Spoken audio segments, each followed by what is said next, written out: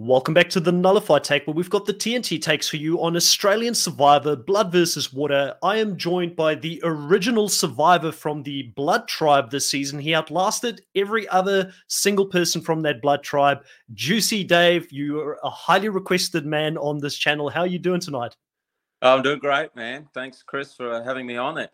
And honoured to get the vote for Most Wanted. How's that? Yeah, well, you're very popular. I put the vote out there on the channel for those that may come across this interview at a later stage. And Juicy Dave, I did send you a screenshot. You outpaced everybody else. Geordie, Sam, Jesse. Everybody wanted to hear from Juicy Dave, and I think one of the reasons so many people wanted to hear from you on this podcast was because your nickname, Juicy Dave, which I'm sure a lot of people have asked you, where did the nickname Juicy come from? I feel like it was the biggest secret of this season. It's almost like the Coca-Cola recipe. No one knew exactly why you were called Juicy. Yeah, no, interesting. And that's all to do with edit, of course, because the answer was there, and always was. But so it's interesting because it's got a bit of a story behind it, obviously, because it was created. And I guess Juicy Dave was born out of Brianna getting voted off. So jumping into that episode there where Brianna's voted off, I end up going to the store. I've got an idol, and things, so there's a lot of turmoil there in this Blood versus Water. So and then we end up at Tribal Council. But before that, Sam and I had been speaking, and we're around the campfire, and we've got together, and she's talking. And she says, "I really want to work with you." And to me, it was like, yes, I'm in the game. Like someone's actually, because up to that point, it was a little bit like a flaming scout camp. Everyone's having a good time and all this. And I'm thinking, I need to get into this game. How do we do it? And Sam's, she's triggered it, and I've gone, this is great. However, the next day I couldn't get hold of Sam, and we're off to Tribal, and there's so many talks about it. And I've gone through this turmoil, and I've gone to the store, and I've lied about having the idol. And right before it, Amy goes to me and says, "David, we know you got the idol." So then all of a sudden, I'm not getting spoken to, and Amy's gone, "Well, your secret idol's now become a public idol. So the only thing worse than having a no idol is a public idol." And so I'm in this, holy smokes. Get to Tribal, and Jonathan always directed the questions at me first. Like every Tribal basically threw it at me. So I'd be like the warm-up version, like they played a few of them. And then he says, "Dave, so what do you think's going on tonight?" And I said, "You never know what's going to go on tonight, but everyone should be nervous." And he says, "Oh, are you nervous?" And I said, "Yeah, everyone should be nervous." And he says, "Why would you be nervous?" And I said, "Well, a Juicy Dave blindside has got a bit of a ring to it, doesn't it?" And this is all out of a bit of paranoia, because I'm not, there's a lot of talking going on. The fact that if Amy knew I had an idol, everyone knew I had an idol. And prior to that Tribal, I had made the decision that I was going to blow things up a bit, because I was a bit irritated with the lack of activity. And I thought there's people overactive and there's people that are just snoozing. So I wanted to wake up the snoozers and rattle the players.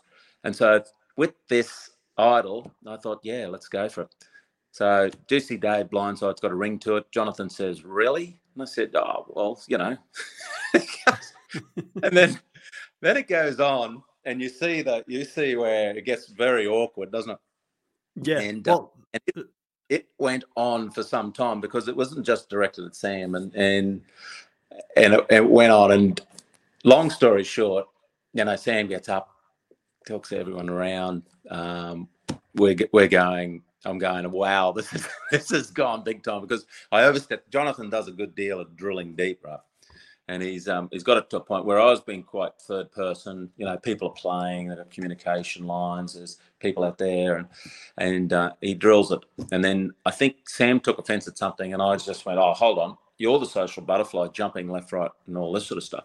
Which the moment you direct something at someone directly, you're in trouble, in hot water, especially if you do that to Sam, because she's got no problem standing up in the middle of everything and talking to every single person to say, "Vote this clown out." And vote me out. Why? Because I just exposed her game on our first tribal, and in the end, I go. Wow, this is huge. So now I've really got to play this idol, and if everyone's voting for me, I may have the most powerful vote in the house. And then, so this is the power of these idols. Like they get in, they are like the ring, they get into your head. And I went, who am I going to get? And I thought I should vote Sam out because she's done this. But then I thought, no, I can work with Sam. She's good value. The idea here is to let's get the strongest team together. So I ended up voting for Kate. Sam, clever as she is, she switched as well because she also knew that I could have done that, voted her, and off she goes. And so she's put that vote on Sandra. That elusive vote on Sandra, that was all me. So in the end, it blows up, very awkward and everything. The guys basically said, we never want to see Juicy Dave again. So that's where it came. So all of a sudden it was Juicy Dave. We never want to see Juicy Dave again. It's too much. You're throwing people under the bus. You're rattling everyone. We just want a nice, comfy ride. Long story, but that's the origin. It's funny how that one tribal council kind of, the shadow of Juicy Dave followed you throughout the whole game. And the two people that you made enemies with right at the start were returning players very capable of playing this game. How did you feel about seeing these returning players play the game again? And, were you aware who they were? Now, I know that Brianna said that you were a big fan of Survivor in the US. I don't know how much Australian Survivor you've seen before. Yes. No, look, I knew that Sam and Mark were returning players, and I always saw them as major threats. And the fact was, when I was sitting around the camp, I was just watching Sam, and she spoke to me, and I felt really good that we were working together, but she did that to everybody. And so all of a sudden I thought, oh, hold on, I'm getting played here. And so she had risked overplaying that social capability, which I saw, and I just went, wow, there's a danger zone right there. Now, it had little to do with Mark at that point, but Sam I could see was a real threat. And I just wanted some of these other people to wake up and go, hey, there's some real game playing going on here, because we had the twins that were talking to each other telepathically. I think they're communicating like, wow. You had Ben and Shay had a code that was going on. Turns out that code wasn't really well rehearsed, because just about every single thing that was said was incorrect. But at the time, it's like, that's the truth, We've got they've got this and this and this is happening. So, the crazy stuff around the camp. Yeah. Well, let's go back to the beginning here. You watched Survivor. You were the first person to watch Survivor. You got Brianna into the show when she was quite young. She mentioned on the interviews. What was it that drew you to Survivor in the first place back in the day, and sort of made you want Brianna to go and watch this again? And then she ends up becoming the bigger fan out of the two of you. And how was the experience different compared to what you thought it would be from watching it in those early days? Yeah. Big questions. Yes, so I was working away. I was actually working down in Newcastle, and you get home from work, you have a dinner, and then you sit in these hotel rooms and go, "What's on Foxtel? Survivor." And I go, "Oh, what's this all about?" And then I just started getting hooked into it, and I said to the family, I said, "You got to watch this Survivor thing. This is unbelievable. It's like a social experiment." Live on TV, it's just like people getting thrown into a pit and one comes out, and it is the greatest show on earth, isn't it? Like the greatest game, and you do get sucked right into the whole strategies and the personalities of the characters and everything. And then so I've said that to the family. Everyone's then become Survivor fans. We've all watched it, and I've sort of phased a bit, but Brianna was locked and loaded. She watched every episode and everything. So I didn't know Sandra was Sandra. I had to be, Brianna just said, that's Sandra when she helicoptered in. And she's won twice before. So that's all I needed to hear, that there was pure respect from that point of view, and respect and threat. Yeah. So what was it like playing with Sandra out there? I mean, obviously there were tension between you guys at times, and that came from Sandra thinking you were the one who voted for her, knowing that you were sort of gunning for her to a certain degree. What is it like going head to head with a two-time winner out there on almost at the island, but I guess in the outback? Yeah, yeah. No, look, it is interesting because I went into say I went into, you might say, business mode. I just went like, let's have, and I really thought everyone would see what I was talking about. It made so much logical sense that everyone would be on board. And I just went, guys, we've got a two-time winner here. So look at us all here. We're all amateurs, and we've got an absolute ace, a killing machine over here let loose on us. We need to get rid of that quick smart. So, and she'd think we were fools if we allowed her to continue on. So obviously, always target, if you're going to anything in business, you always look at what are the risks, and you eliminate the highest risk first, and then your ability to succeed goes up. And so to me, that was so obvious. Let's get rid of these high threat levels so that we can actually get on with the game. Not worry about it. So I put that plan out very early, thinking that was quite logical. Everyone would be on board, and away we go. I had to see the show to see that Benny went down to the river and let it all out. And of course, what's the one thing Sandra absolutely hates? It's someone voting for her. so here I've gone, and dead set. Talk about walk into a firestorm. Yeah, I mean, I guess with Sandra, it's one of those things. As long as you keep her name out of your mouth, or she'll work with you to a certain degree. But I couldn't even imagine to think what it would be like going head to head with someone like that. And it was funny because when I watched the show, I thought you were the only person that made sense to me as a fan, as a big fan of the show. I would have immediately targeted for Sandra. I would have had my target on her from the start as well. So it made 100% sense. But kind of the carpet gets pulled out of you early in this game here because you've got Brianna getting voted out quite early on in the game, something you obviously, I would imagine, didn't plan for coming into the game. How did that change the way that you were going to approach the game moving forward? Because it looked in those early days like the people that were getting targeted were the ones who did not have loved ones in the game.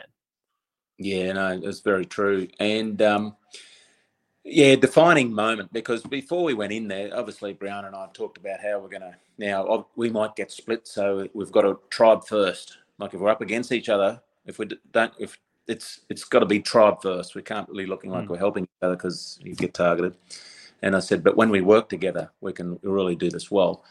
Never got that opportunity. So, and before we went in, I said, well, I'm cannon fodder. Like I'm the oldest bloke on the show, as it turns out. And if you go through the history of it, the oldest get knocked off first because not one of the cool kids. And Brianna was a cool kid, so I thought she'll make it, and I'll end up somewhere along the line. As it turned out, she got eliminated quickly, which I just couldn't get over because I know she's a great kid and smart and really loyal and good player. Couldn't quite make out what happened there. So that was a game changer for me. That was the juicy thing, like take no prisoners, and that's where I set up Khan. I wanted to,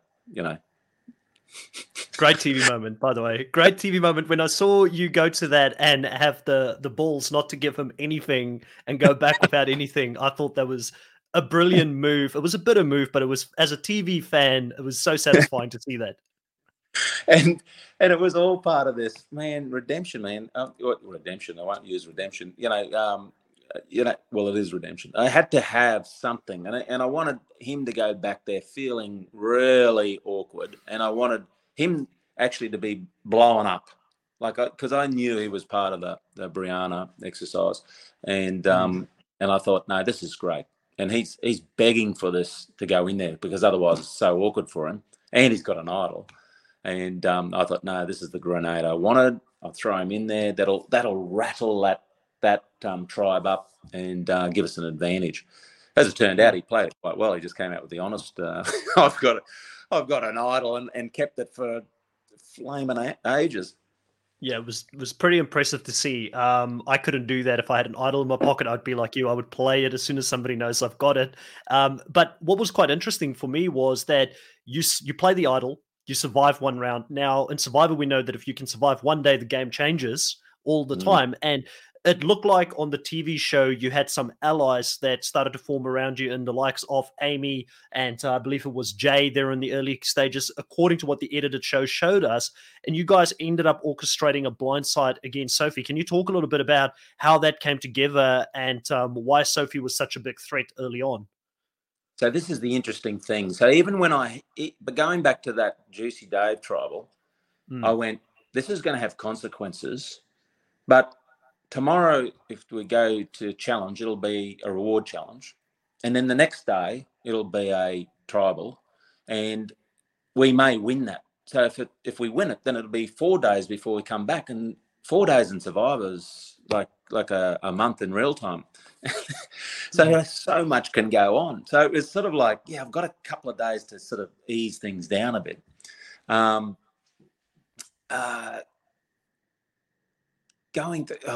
Just lost my train of thought there. So the question was, and you made perfect sense. Like you said, just having those days gives you an opportunity to rally and make new allies. And it looked like you were working with Amy and Jay there against Sophie. And I was sort of wondering how that came about and why Sophie specifically at this stage of the game was their target.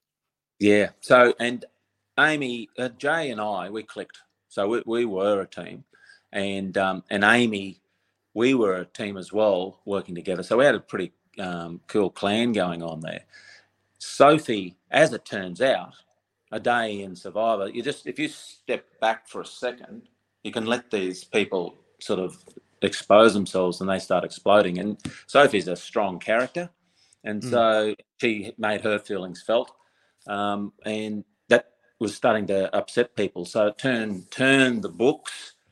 And she was... To me, that was like, this is fantastic, because all you want to do is distract everyone from you onto someone else, no matter what. And in fact, it was Amy and I think Amy and Michelle's idea to target Sophie. And they told Sandra. And Sandra actually, she's good at the edit. She actually claimed it. She said, there's only one queen I'm taking, and she wants to be the queen. So it was perfect. And all part of it. And I thought, this is a great plan. Let's play her out of the game, and I'm going to be complicit with everyone's plans here. I needed to settle the hell down and just start winning over some people again. As far as people I had going for me, Sam, despite us having that little tiff there, we always respected each other, and we always sort of... I could have played stronger with Sam. I was a little bit wary, and in retrospect, and probably a bit too wary. I could have played stronger with her and had that Jessie sort of relationship early, but I was a bit too wary of her. And part of my thing was, okay, I'm an old guy, but when it comes to challenges, I'm just going to give it everything I got. And that was an advantage, because you have to have strength in these early phases to keep out of the tribals and start winning rewards. And so to get rid of a guy that was capable of, mightn't be the strongest, but he was always in there fighting away. Jordan actually said it. He said, no, don't go Juice. We need him for challenges. And that's what you have to do. You have to make yourself valuable. And I definitely noticed that you, I think you're underselling yourself. There was a few times where you really did well in those team portions and the challenges, and you really helped your team get the wins. I was sort of curious to know where that comes from, because you quite rightfully mentioned you were the oldest guy out there, but it seemed like you weren't out of your depth when it came to doing these physical challenges. Do you have much of an athletic background that sort of played a role in these challenges? I think that my greatest asset was my cycling. Like I've been cycling for probably near a decade. Sort of got into it when the kids were old enough, and love it. And it's one of those endurance sports, like where you've actually got to enjoy pain a bit. The more you suffer, the more you enjoy it. It's a crazy sort of thing.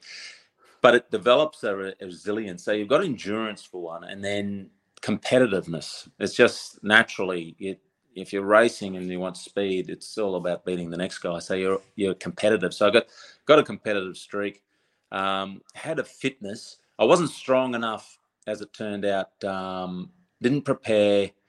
upper body enough. Like I had endurance, I could run and keep going and survive that way. But the upper body strength, all those over the head holes and my feet are too big for standing on pegs, man. No. Yeah. Yeah. And an Australian survivor just loves their endurance type of pain, type of challenges. I mean, we saw 2 people pass out this season just because of the heat and the exhaustion out there. Yeah, that's right. I mean, we had, when you think about it, like people say, oh, is this for real? Well, hold on a minute. Here I am. I've come out of an executive role. I'm thrown into the bush. I'm sleeping on the dirt. We haven't got fire. So there's 3 days we don't actually eat food. 3 days we don't eat food. And then you've got to go up against someone like Mark Wales, who's 117 kilograms, and he's a trained killer. I mean, he took Croc on. He took on a professional athlete and made him look average. And I know Croc's not average, but just gives you a bit of an idea as to the strength behind Mark and those challenges. Croc is a beast. See him up like he is a beast. And then Mark has just got this agility, and he's trained. You can tell, like when Croc's trying to grab him, he's not making big moves. He's just slapping away like this, and then gets a hold, and you just go, man, that he's strong. I mean, 117 kilograms. He's the heaviest guy out there. That was one of the that was a defining moment. Someone asked me, said, what was the scariest thing? And I said, well, we're playing that football, and we're up to over our knees in the water. So the ball gets thrown out, and I go, righto, that's gone to Mark. Hell, I said, who's going to take him out? And it was no one around, so it had to be me. And I'm just marching over there, like in slow motion, because I've got to race over, but we're in water. And I'm just thinking, Brianna, you owe me big time, girl, because here I am. I'm throwing myself on the line into a train killer that's, 40 kilograms heavier than me.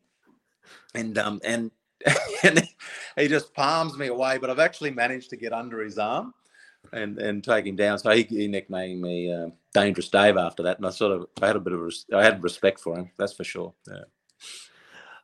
Now, there's an interesting part of the game here where you guys go into a swap and you actually get an opportunity, obviously, to play with Mark and some of the players you didn't play with before. But you do have some people from your tribe there with you in that swap tribe, which is Sandra, Amy, and Jordan, who also ends up in that tribe. How does this change your game at this point? Because you've sort of just been hanging in there trying to survive. And did you have a plan in regards to how you would want to work with players that came over from your original tribe? Or was it, a clean slate in your mind at that point of the game? Yeah, look, at that point, I'd sort of worn thin with the people on that red tribe. Like, I wasn't getting the deep traction I needed. I was always a peripheral, and they can be a bit loose and all this sort of stuff. So I was handy and I was in there, but the swap was a real refresher for me and gave me an opportunity to make new connections. And as it turned out, it was phenomenal because Mark and I got on well. Josh and I got on really well. Geordie and I, had mutual respect for each other. And it's sort of just, Jordan and I were working together loosely, but with all those guys, we sort of just bonded and had a good time. It was probably the best time of the whole series for me because it was the pressure came off. We had a very regimented deciding, like we had majority. So I was in the strong majority. So it's one of my things to get into. And it's amazing because the pressure comes off when you're in that. But you've got to be planning ahead and beyond it. And so don't get into the false sense about it. But at that point in time, it was a good feeling. Someone called it the boys' club, but you know what? It was just a bunch of people who were together having a good time. That clicked. You can only work with people you click, and regardless. And it was good. I found that amusing personally as a fan of Australian Survivor when they mentioned the boys' club, because I know that on certain social areas people will say that, but in Australian Survivor, it's normally the men don't normally dominate. It is very female dominant in Australian Survivor. There's been a lot of female winners. I think it's pretty equal now with Mark winning as well, but predominantly you don't see men coming together and working together like you guys did this season. And I feel like a lot of people focused on the negative instead of the positive, that you guys were lifting each other up and working together in a very strong unit out there. Chris, that's awesome insight, because that is the Blood versus Water Australian series was an amazing set of people, and I think it's because there were a bunch of alphas out there. Now, these are strong guys, but the egos were restrained in a lot of them. And this, when you let the ego down, you can actually have a good relationship with people, because you're not this false person. And that's what you saw there. Exactly, that is a bunch of guys that weren't interested in beating their own ego, but we're having good chats, solid chats, and just went, well, what are we going to do? And we'd go to tribal. Our strategy was like a 2-minute exercise. Yeah, no, we all agree, bang, that's the way it's going. And so you rest up, and that's the way it's going to go. And you also you look at the personalities around you right at that time, and you assess them, and you think, okay, where do I get stability and decision making, and someone that's not going to. I know Geordie was a little bit of a loose unit, but at that time in his game, it suited him to stay with that strong male majority in the game, and it just wasn't that many other opportunities with Amy trying to play an explosive game and go against Jordan, who tried to work with her. How did that mess plans up? Because you had this relationship with Amy to a certain degree as well coming into that tribe. Yeah, that was a real shame, because Amy, she's a great kid, and everyone loved her, and she was out there to play the game, and really was out there to play the game. I thought she would come to me for advice, maybe, but she'd taken advice from the girls, I think, and she'd made a decision. She was going to make a big move, and it was time to get Jordan out and break the boys, the cousins up. And she came to me and said, "This is what's happening." And I went, "Wow, where's this come from?" She said, "No, that's happening, Juice. Just go with it. I've got the numbers." And I went, "Well, that's confident, Yep, because you always say yep. And I just went, "Well, okay, I'm going to see how this plays out." So I've gone down to the river there, and Shay's exposed it completely to the guys. By the time I've got there, they Josh is fuming that Amy would go for his cousin, and it was just, and it was diabolical. There was nothing you could do to save her at that point. And I got there, and I said, "Man, can you believe it?" And you sort of go, "No, I can't believe it myself." So she'd signed. She basically put trust in someone who let her down, and it didn't get off the ground, and it had to be watertight. And it was a little bit early, I think, for a big move like that. But she saw it, these guys getting stronger and stronger, and it had to be broken. And it was, probably the right play, just needed to be planned over a bit of longer term. This was decided on the day, bang, this is what's happening. And it was just too quick. And, as much as I wanted to help her, there was no helping her at that point. Amy is another person who's extremely popular, and when you look at the online Survivor community, a lot of people want her to come back and play the game again. Do you think that she would be able to learn from some of the things that she did here and play a little bit of a more mature game if she were to come back, say, 3 to 4 years later? No, I think she'd be lethal. Yeah, because she's such a charming chick. She's great, and so golden-hearted. But what you saw there was she's willing to play hard, because she was in close with Jordan, but she just saw that as a threat, and I'm willing to play. So I think if she, with a little bit of that maturity and a bit of patience, she could actually, and she's got that influence over people that she could actually set a move up. And probably the way she'd do it is get someone else, set some ideas into people. Do a Sandra, right? Set some ideas in people's heads so they go off and do all the dirty work. And you're basically playing the game through other people, like meat shit. Yeah. Well, I was going to say, you talk about Sandra, and Sandra also exits the game at this point. How tricky was this vote to pull off? And, did you have much of a relationship with Nina while you were out there during this time? And, can you talk a little bit to some of the behind the scenes that happened and how that vote came together to ultimately take the Queen of Survivor out? Yeah. So Sandra is interesting, because I said, "Sandra, I'll just go back a step just to put some context in it." Yeah. I said, "I didn't vote for you that night." She says, "Yeah, you did. I know you did. One person voted, and it was you." And I said, "No, actually, I didn't vote for you." And I said, "Here's the deal." I pulled her over, and I got a witness there, and I said, Sandra, if this program plays and I've voted you on that episode, I'm going to transfer you $1,000 US from my account to yours. You nominate the account, bang. I said, and I don't want to pay $1,000, but I will. And we've got a witness here. And we shook on it. And I said, and she said, but what have I got to do? And I said, no, I'm just saying I didn't vote for you. So if this episode comes up in whenever, then I'll transfer it to you. And we've got someone who can make me accountable for it. And I said, because that's how sure I am I didn't vote for you. And she's going, wow, righto. And then I've gone, you know what? We could actually work together, because who the heck would ever think we could work together?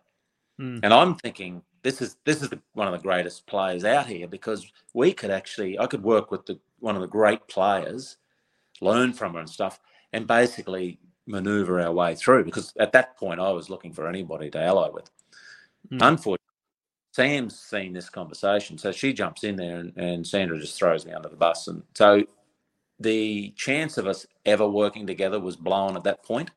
And so for me, Sandra had to go. She was always a target. As soon as we get the opportunity, had to go. So so when, Nina's in there and it's coming to the point where people are looking at threats and realise that she has to be gone. I think it was ultimate that Nina's actually voted her mum out. That was she's a big player. She's another one that's should come back. She'd be dangerous. How did that change the dynamics within that pre-merge tribe when Nina left? According to the edited show and talking to Josh had plans for Nina to be aligned with him long-term in the game. Did you see that connection between the two of them while you were out there? And do you believe that this sort of gave you an even deeper in with the guys at that time? And, sadly losing her in the way that we lost, and nobody would have wanted her to go out of the game that way, sort of was a benefit to your game out there. 100%. I had everyone's measure except Nina's. I just felt I don't know how I can maneuver around Nina. Everyone else, I knew where they sort of sat and everything, but Nina was one of those ones that she was super tricky, to be honest. And I knew her and Josh were so close and I was close with Josh, but she, how was this going to work and end up? And Nina was just one of those ones that I thought, gee, I haven't quite figured this out yet, because everyone loves her and she's such a, she's so bubbly and good at challenges and stuff. And her exiting, as sad as that was, it was exactly what you said. It was advantage to me for her to leave. So you never want someone to leave injured, but the fact that she left, to me was good news story. Now, I'm someone on the podcast, when I did my recaps each week, I saw a very big game in Josh that was hidden for a long time to us as an audience. And I thought that he played a phenomenal game while he was out there, and we started seeing a bit more of it towards the end game. Can you set the record straight in regards to, you spoke about the fact that there wasn't egos, there wasn't really this hierarchy, but did you feel to a certain degree that Josh was someone that led a lot of the conversation in the pre-merge section, or Geordie, because Geordie claimed that the Sandra move was his move and that he pulled off this massive blindside? What was it like, I guess, working with those boys in that early stage, and was it a really flat hierarchy when you guys came up with decisions? And do you feel like there were certain people that were sort of taking more of a leadership role within those discussions? What's interesting is, and they showed this in Tribal. It was, and that's Jonathan saying, "How's it going?" And I said, "It's like a committee." And at that point, it was a committee.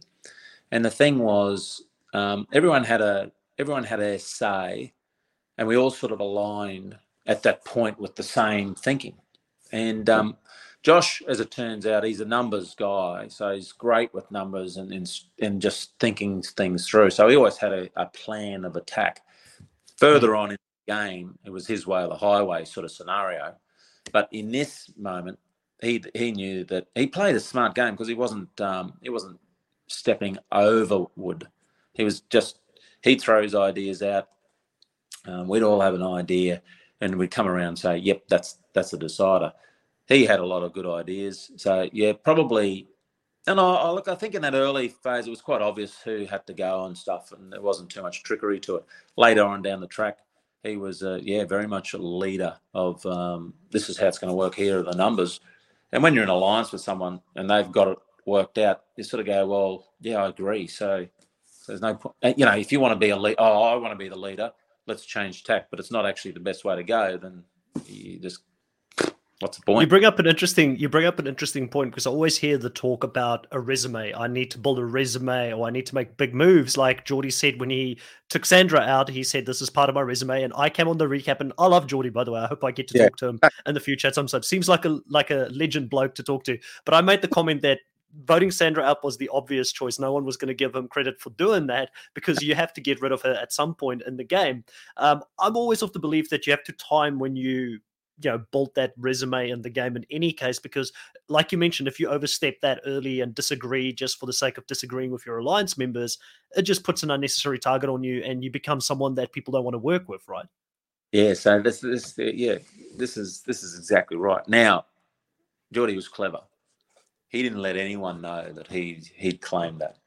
That was an interview, and that was well done by him, because he's now playing the edit, right? So he's claimed that. Now that was not an original idea at any time. And every time the vote came up, we'd all go, and particularly me, because she was targeting me and I knew it. I go, hey, when are we going to get Sandra out? And they said, yeah, well, and every single time we'd go in on it, something else would come up and we'd have to deal with it, which is the way it goes. This is you're number one, you're going home tonight. No, we need to get rid of this, that's blowing up or whatever. And so him claiming it, I just went, oh man, really? Now, had he said that out loud, he would have been voted out, because it was just so off what was really going on. But to his credit, he's trying to build that resume, and for the TV, he's actually claimed it. And there was nothing in the edit to say otherwise, so good on him. Yeah. Okay, so we move into the merge portion of the game here. You get to the merge. There's now a whole group of new players that suddenly come into the game, and it looks like you've got two, I guess, orphans to the alliance automatically in Sam and Jesse that joins the bigger alliance. How did that sit with you? I mean, you obviously had a previous relationship with Sam and Jesse to a certain degree, and were you happy to see them back come and work with you guys at that stage in the game? We at merge, phenomenal to get there. By the way, it was it's a great feeling to make that point, and so there's a bit of euphoria there. And yes, you've dealt with these, you've been playing with these people before, so there's that friendship connection there as well. We had it quite comfortable, as I was saying, so we were trying to say, okay, now we need to keep the status quo here because we're doing quite well. They called ourselves the regulators, and it was just, we're regulating. And now things are it could upset the apple cart, and we're quite comfortable now. Obviously it did, because Sam's one of those players that won't, she doesn't get directed around. and to be honest, there was a point there where I went to Mark and said, man, we've got to settle Sam down. Like, we used to just make these decisions up in 2 minutes. Now it's 3,000 questions and this, that, and that. It's just too much info. Like, let's just keep regulating him. And he took that on board, and, whatever. But it was, and that's where Sam was sort of losing it a bit, because she'd lost control completely because of this strong alliance. And then there's the Geordie Jesse thing. Now that threw things out. We knew those two were going to be tight. The whole scandal with the idol and giving the idol up and all that, that's another story we can talk about. But definitely we'll talk about it, yeah. Yes. But having those two boys together, that was dangerous. Jesse was a guy I never connected really with. He was a young dude and I was the old dude, and we had biking, but we never really saw each other as a team. And so he saw us on that threat level to me, and mixing with Geordie, and I like Geordie, but those two working together were always danger. So in my mind, yeah, that was, and the fact that Sam was so close with Jess, I thought, geez, this is strong. Mark, Sam, Geordie, Jess, and then and you've got Jordan and Josh. I mean, holy smokes, there's some strong people there.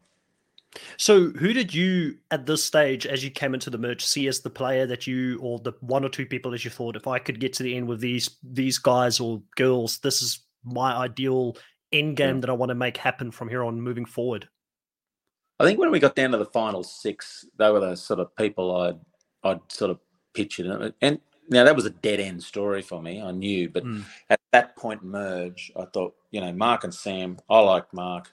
I like Sam. I can work with them, but they're dangerous, so I have to deal with it.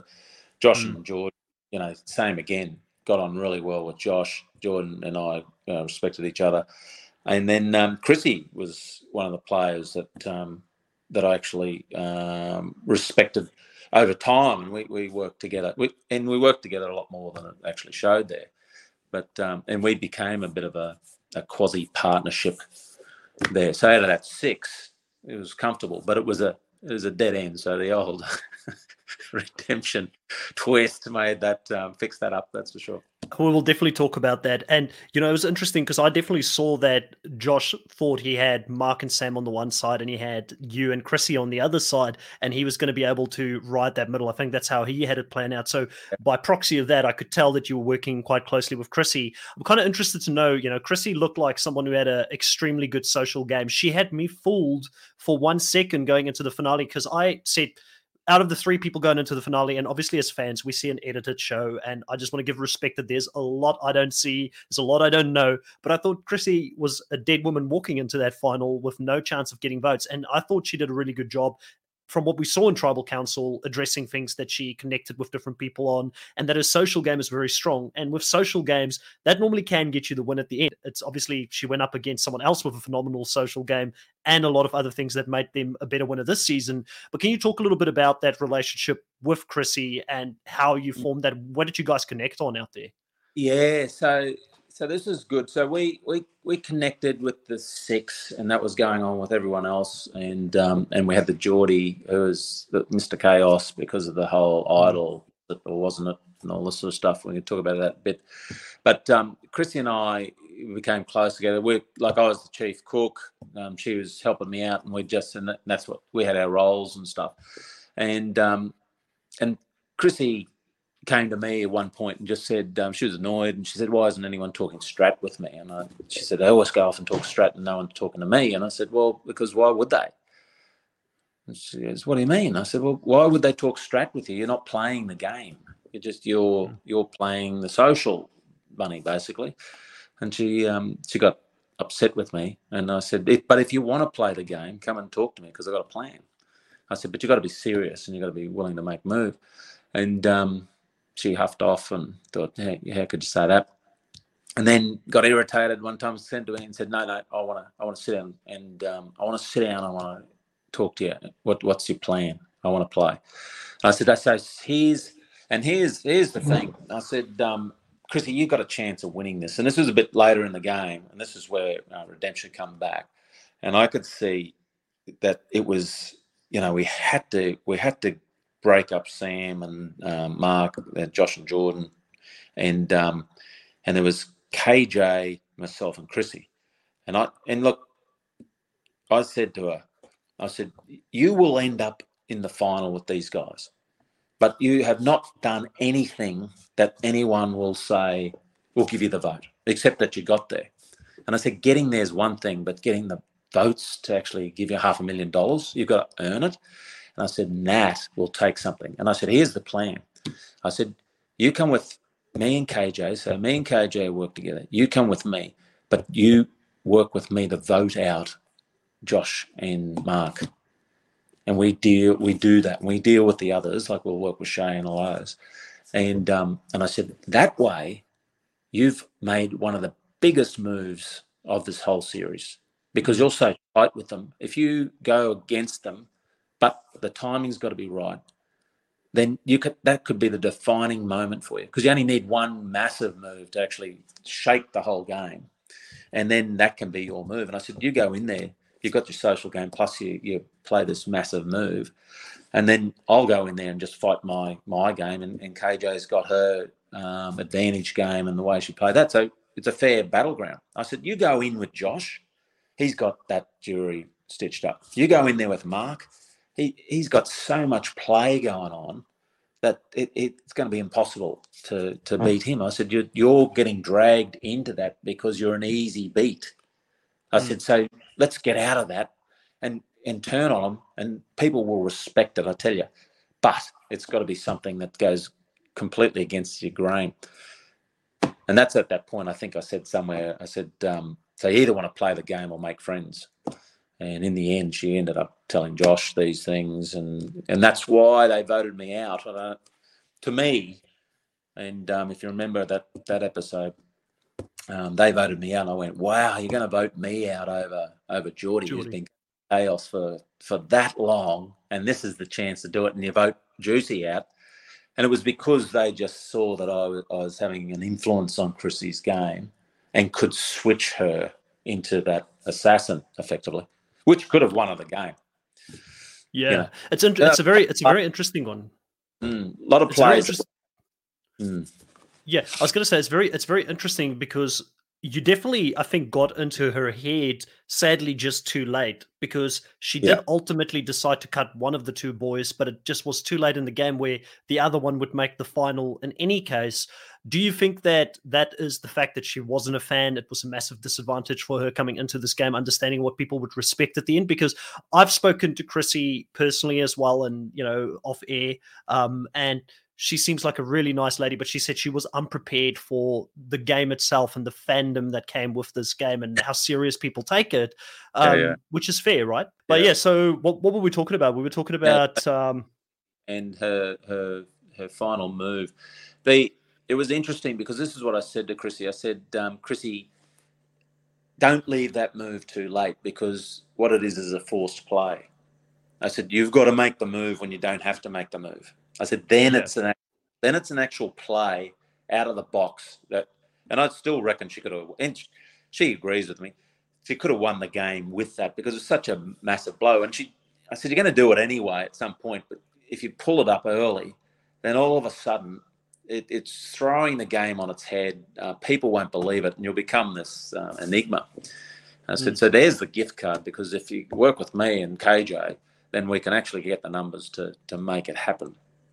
And, you know, this is all theory, of course, but there it was. I said, don't play it too late in the game, otherwise it'd be seen as a forced play. And ultimately it was a really cutting move for Josh, but at the end of the day, she had to make a choice between Mark and Josh anyway, so it was a forced, which one was she comfortable going with?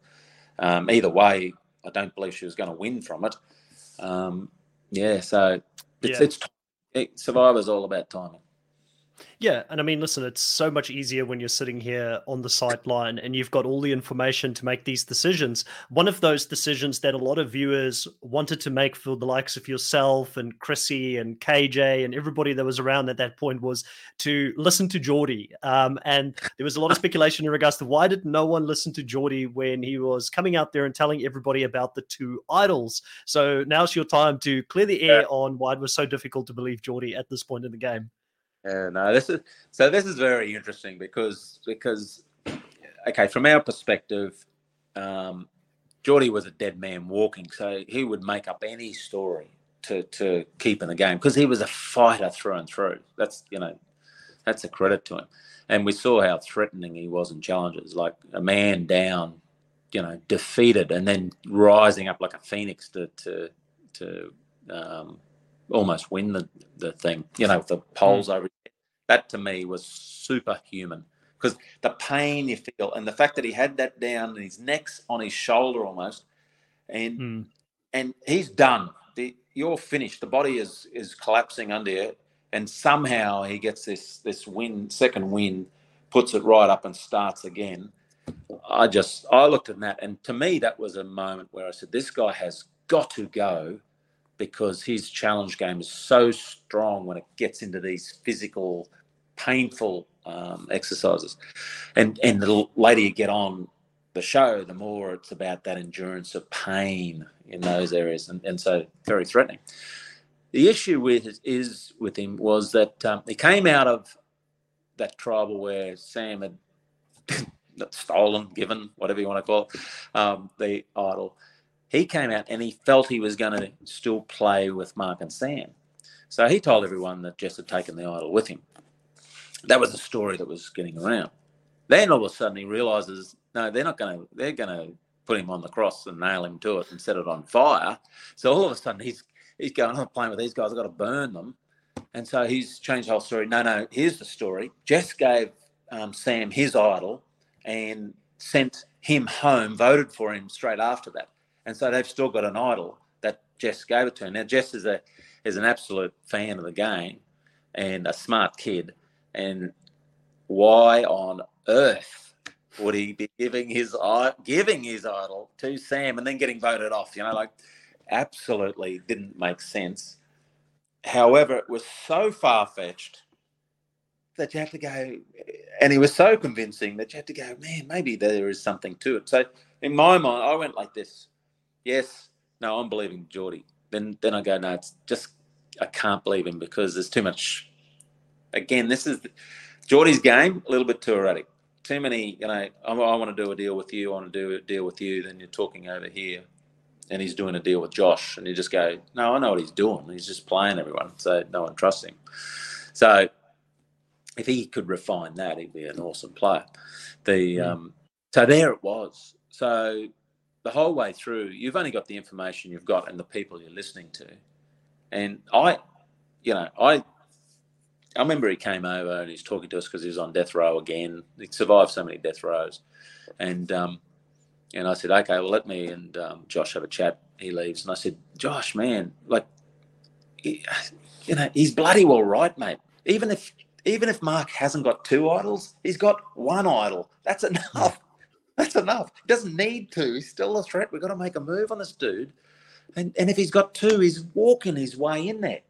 And this is Josh. He's as stubborn as an ox, man. He just he would not budge on whether he had two. And it was quite a fatal move for him because he allowed Mark too deep with too much power.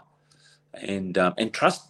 This is the thing I find quite odd is that Josh had so much trust in Mark, who was effectively so brilliant at just stepping back and allowing Josh believing he was running the game, and then at the final moment switching Chrissy to vote for him. Phenomenal. And because Chrissy and Josh as tight as you could get. That's why I knew it was a risk telling her to play this move.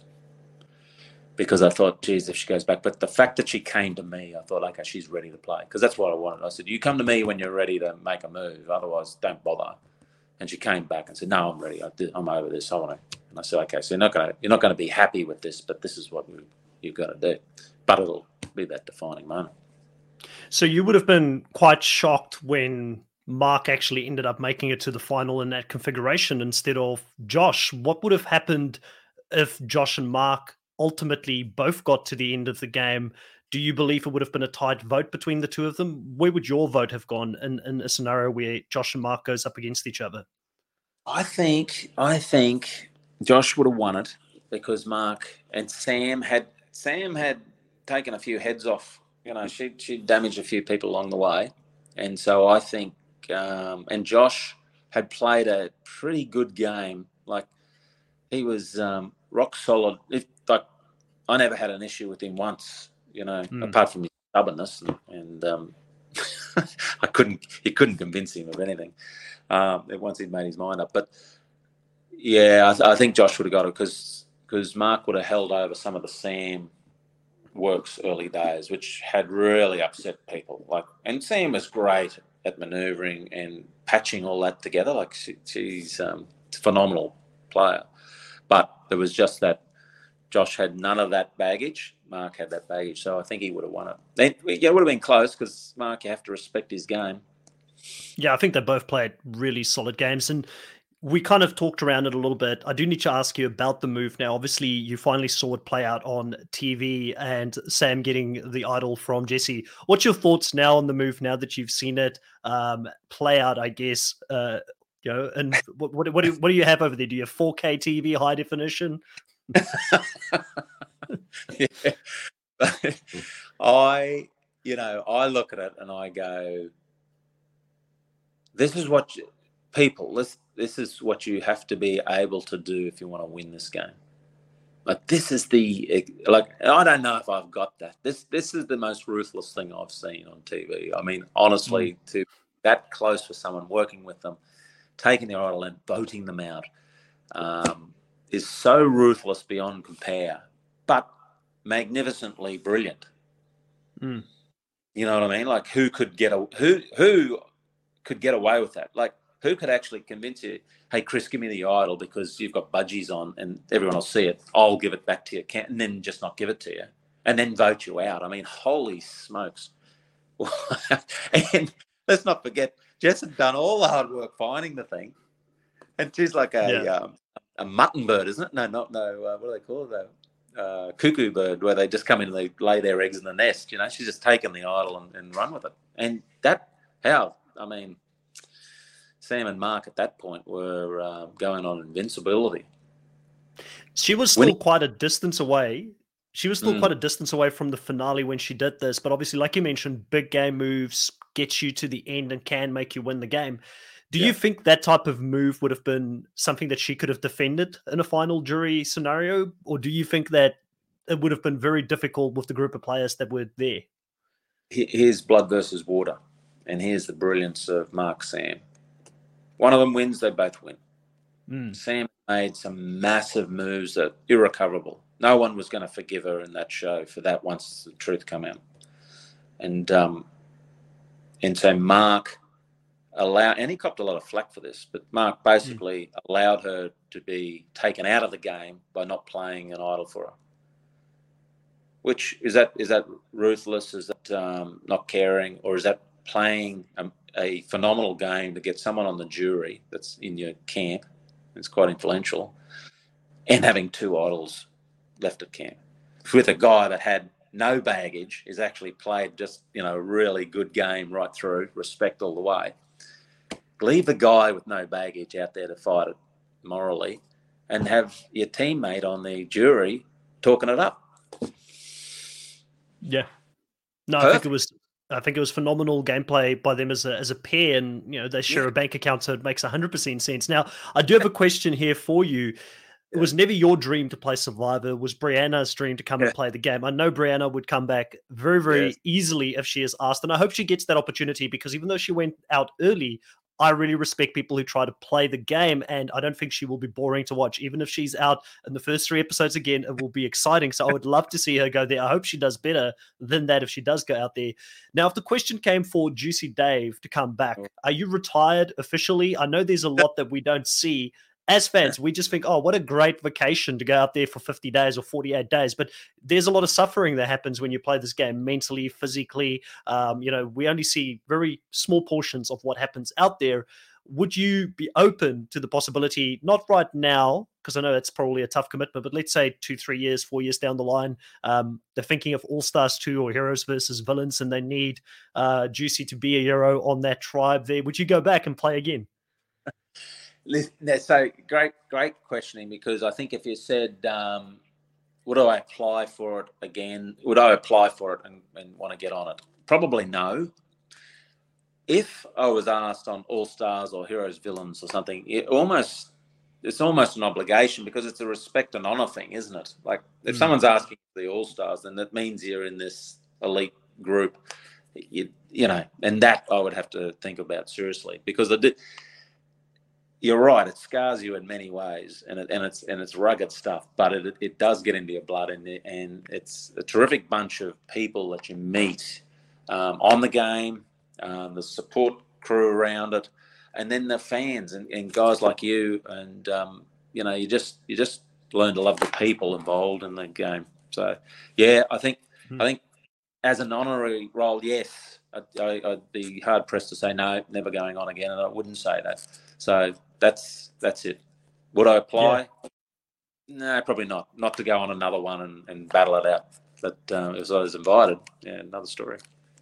Now, if we could take out, let's say, Brianna, because she's your blood, and if we take out, say, Mark, because he was the winner of this season, I'm sure you've got a lot of respect for Mark, who'd be the 2 warriors, one male, one female, that you would like from your season to go into a Heroes versus Villains season or an All-Star season with you? Now, it could be because you would like to align with them, or it could just be because you think they would be great TV and would make the production of the show better to have them there. Yeah.